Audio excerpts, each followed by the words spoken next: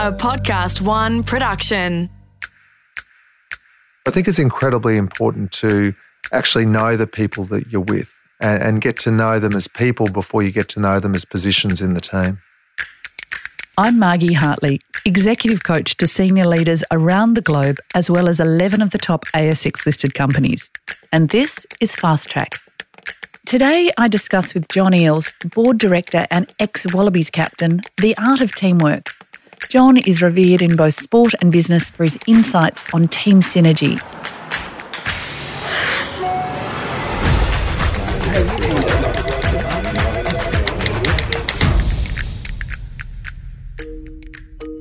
Do you find it frustrating to work in a team? The truth is, being in a team doesn't come naturally to most people, and it's something that needs to be taught. Teams come together to generate new ideas, solve problems, make decisions, or achieve a goal. And often that group of people have different values, ways of working, and ways of achieving the results. The truth is, each of us have to work at being in a team. And it's the subject that I'm passionate about and what I do for a living. And to discuss this with me today, I have John Eales. John, you've led one of Australia's most loved and successful teams, the Wallabies, as well as being a leader of an organisation that taught high-performing teams. Why do we find it as people, being in a team, a challenge? Yeah, it's an interesting question, Margie, and I think it's probably not something you tend to be that conscious about. Well, certainly I wasn't that conscious about, because for me, a lot of my experience about being in teams really started from, firstly being in a big family. I was one of 6 kids and 4 sisters, so genuinely was challenged about my place in the home a lot of the time. But also I played in sporting teams from a very young age. And I think it is one of the great advantages of playing in a team sport. You know very quickly that, there may be stars from time to time, but the stars aren't able to shine unless the team works together to create the opportunities for that. So I think a lot of people don't understand the mechanics that go into it. They don't understand that it actually takes effort to get a team working well, to get a team gelling together. It's not something that's just going to happen. What is the challenge that each of us face when we turn up with a new group of people and we're called a team? What are some of those component parts that make it difficult? I suppose the first thing is actually trying to understand why are you together? Why is this group of people together? Why have they come together, and what are they actually seeking? And once you can answer that question, then you can start to answer the questions of how does it gel together.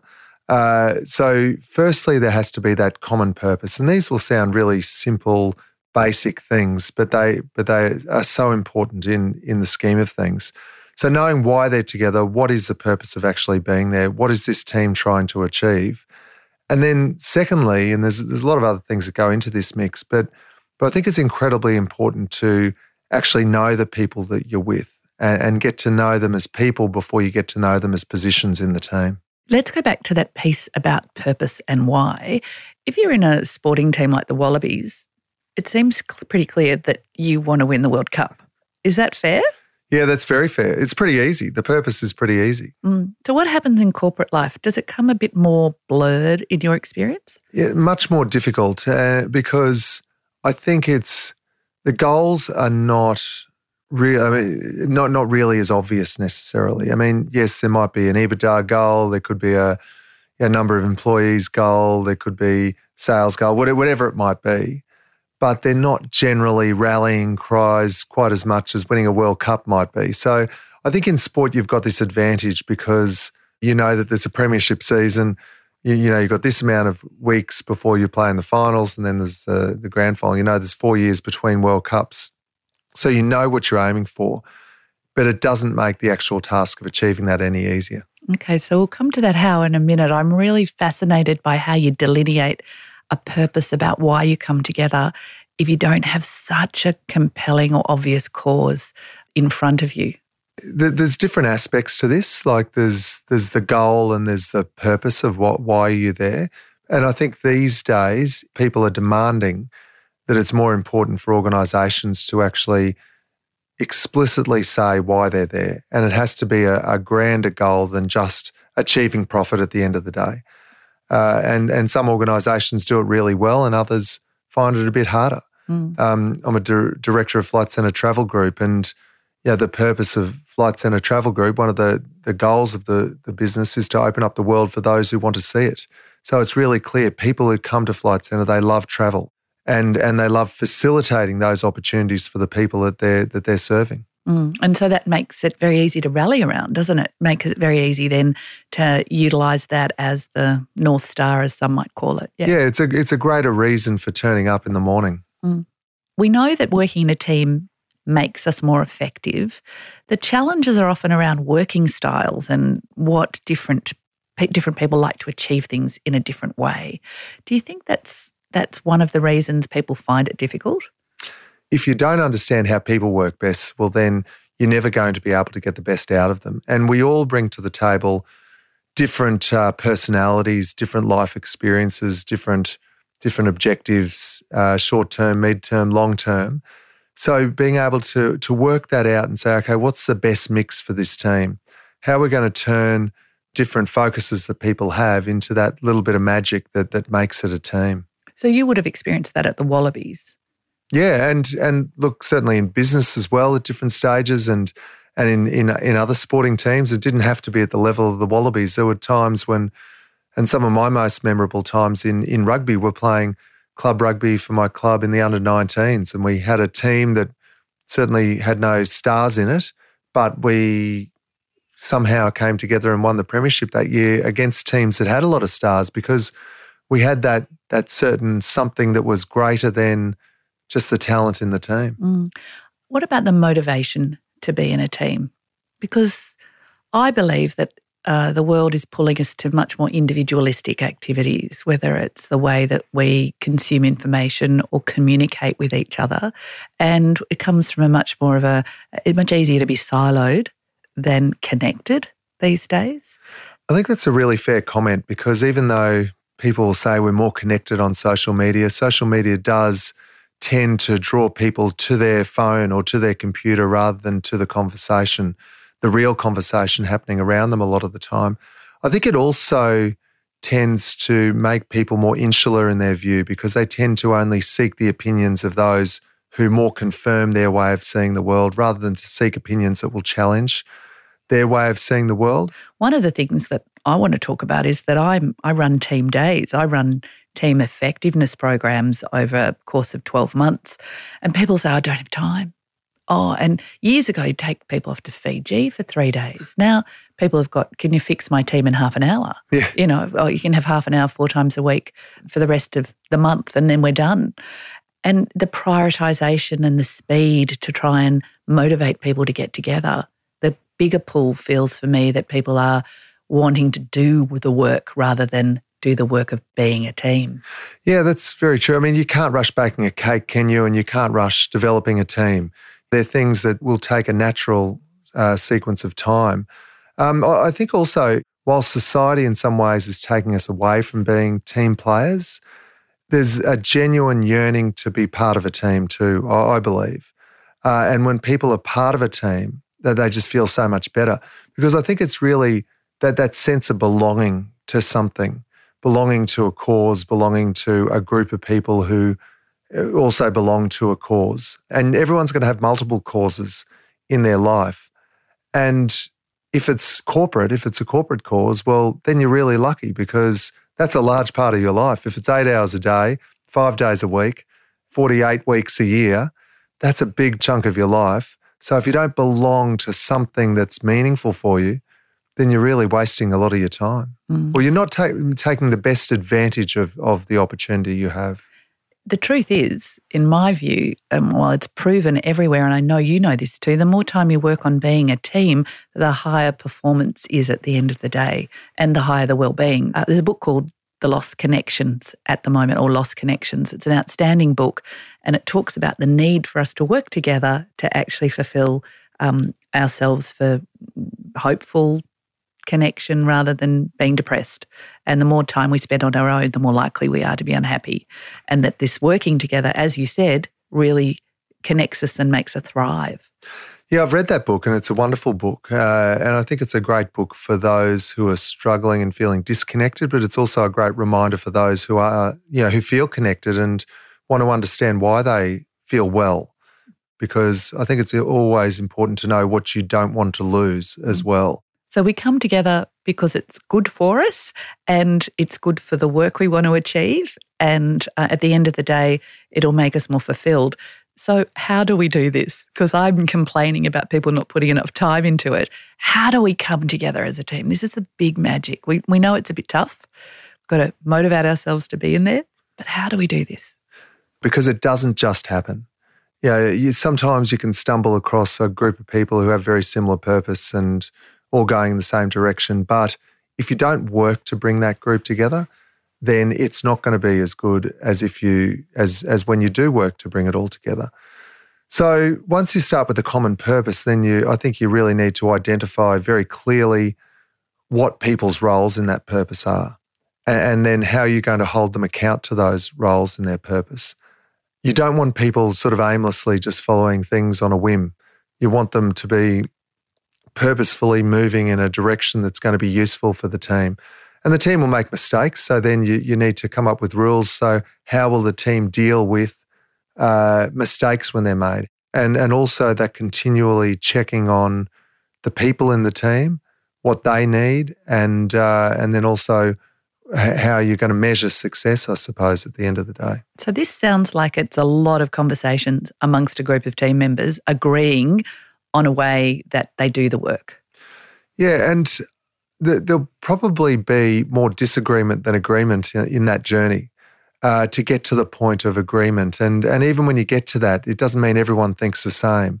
You still want that diversity of opinion as you go through that journey, challenging the way forward all the time, not just accepting the status quo, but doing it in a respectful manner that's going to build the community of the team rather than detract from the community. Like those. I really love that comment, community of a team.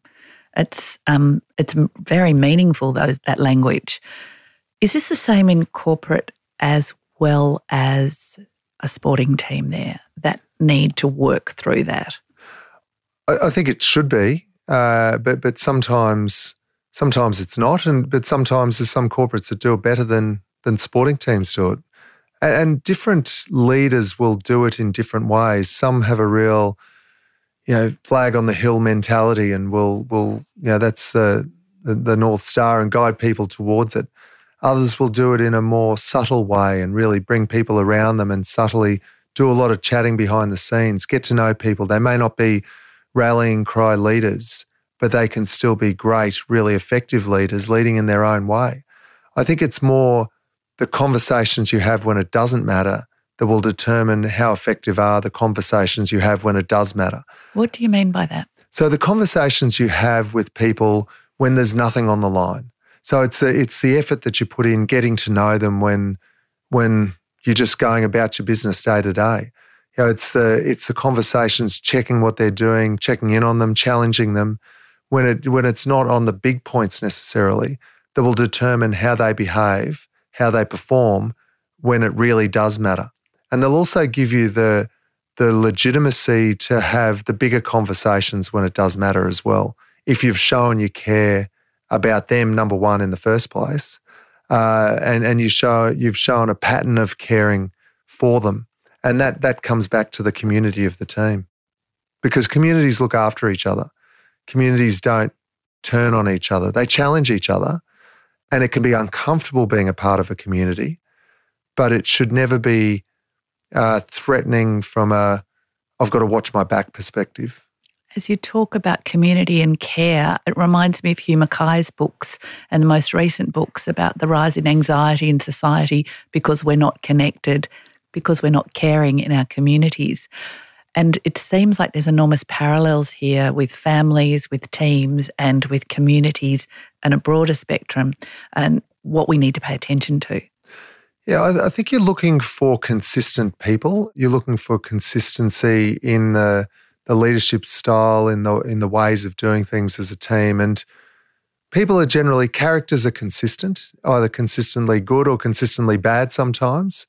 but understanding people and getting to know them and being able to work with them and having that predictability of how they're going to perform and react in certain circumstances, I think is a good part of it. And if they feel supported, they're more likely to be consistent in how they behave.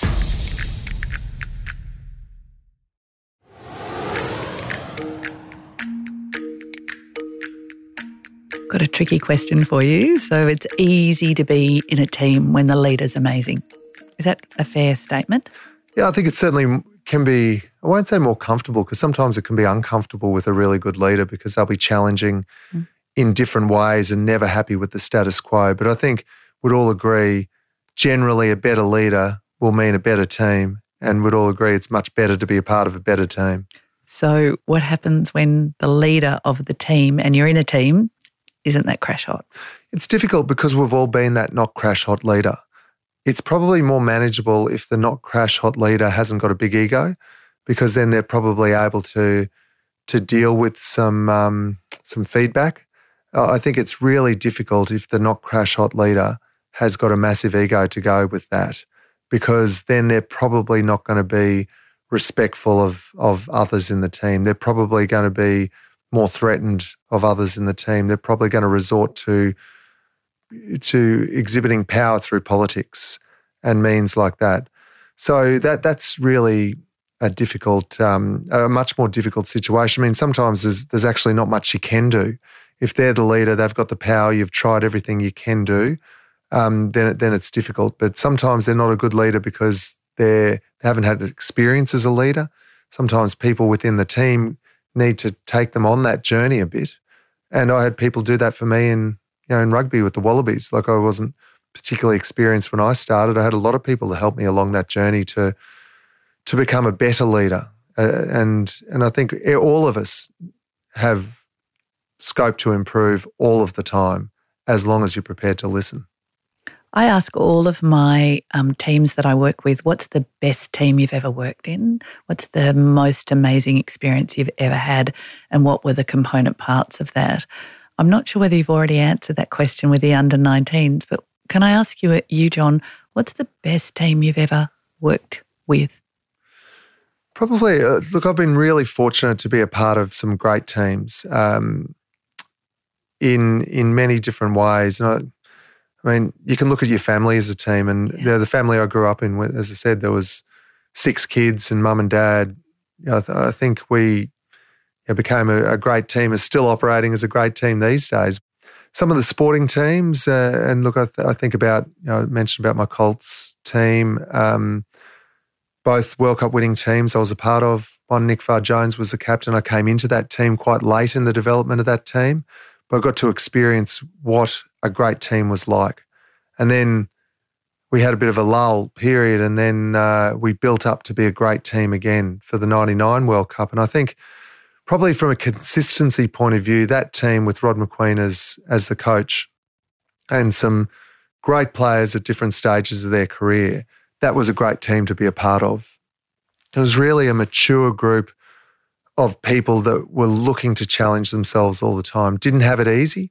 I had the same people that came through some really difficult times as a team, and some of Australia's worst performances were then able to be a part of some of Australia's best performances. And then I think of some of the business teams I've been a part of as well, whether they be boards or the consulting business Metal Group that we built up and sold was a great group of people. And my partner in that was a guy by the name of Ian Basser, and we're still very close to this day, but it was a great team to be a part of. Some of the people that came into that team, still very, very close friends with to this day. So the ingredients that run across all of those teams, the ingredients that made it a good team, can you think about what they might be? Well, go back to a lot of the things I've spoken about. So it is that purpose. Why are you together? Why do people want to join you and be part of this team?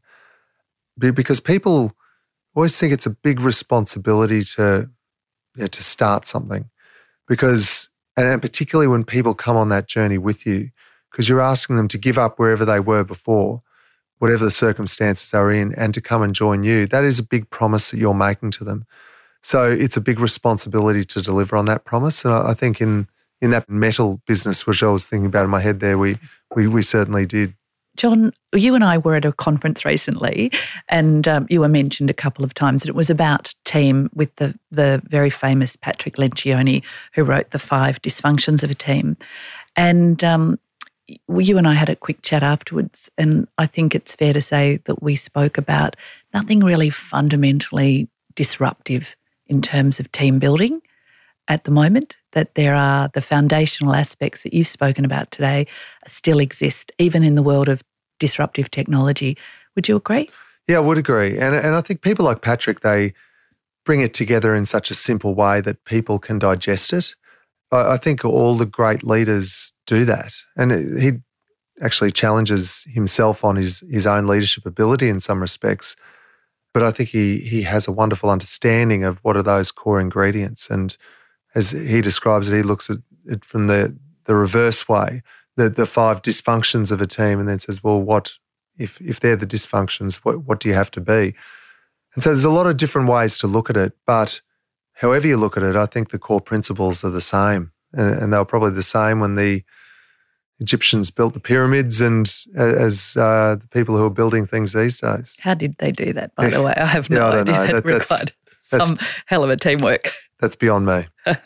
John, thank you so much today. I've really enjoyed our conversation so much. This understanding that teams are challenged in terms of working together successfully.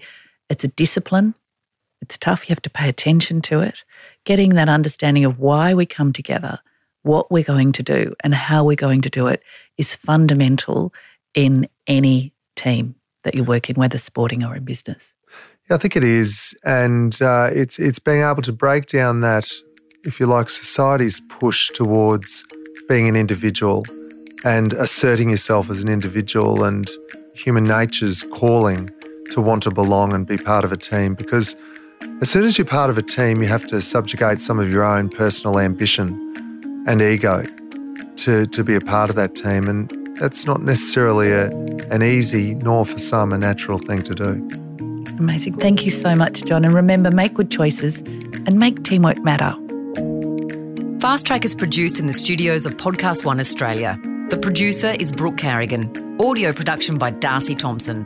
For more episodes, head to podcastoneaustralia.com.au. Download the app or search Fast Track Career Conversations Podcast.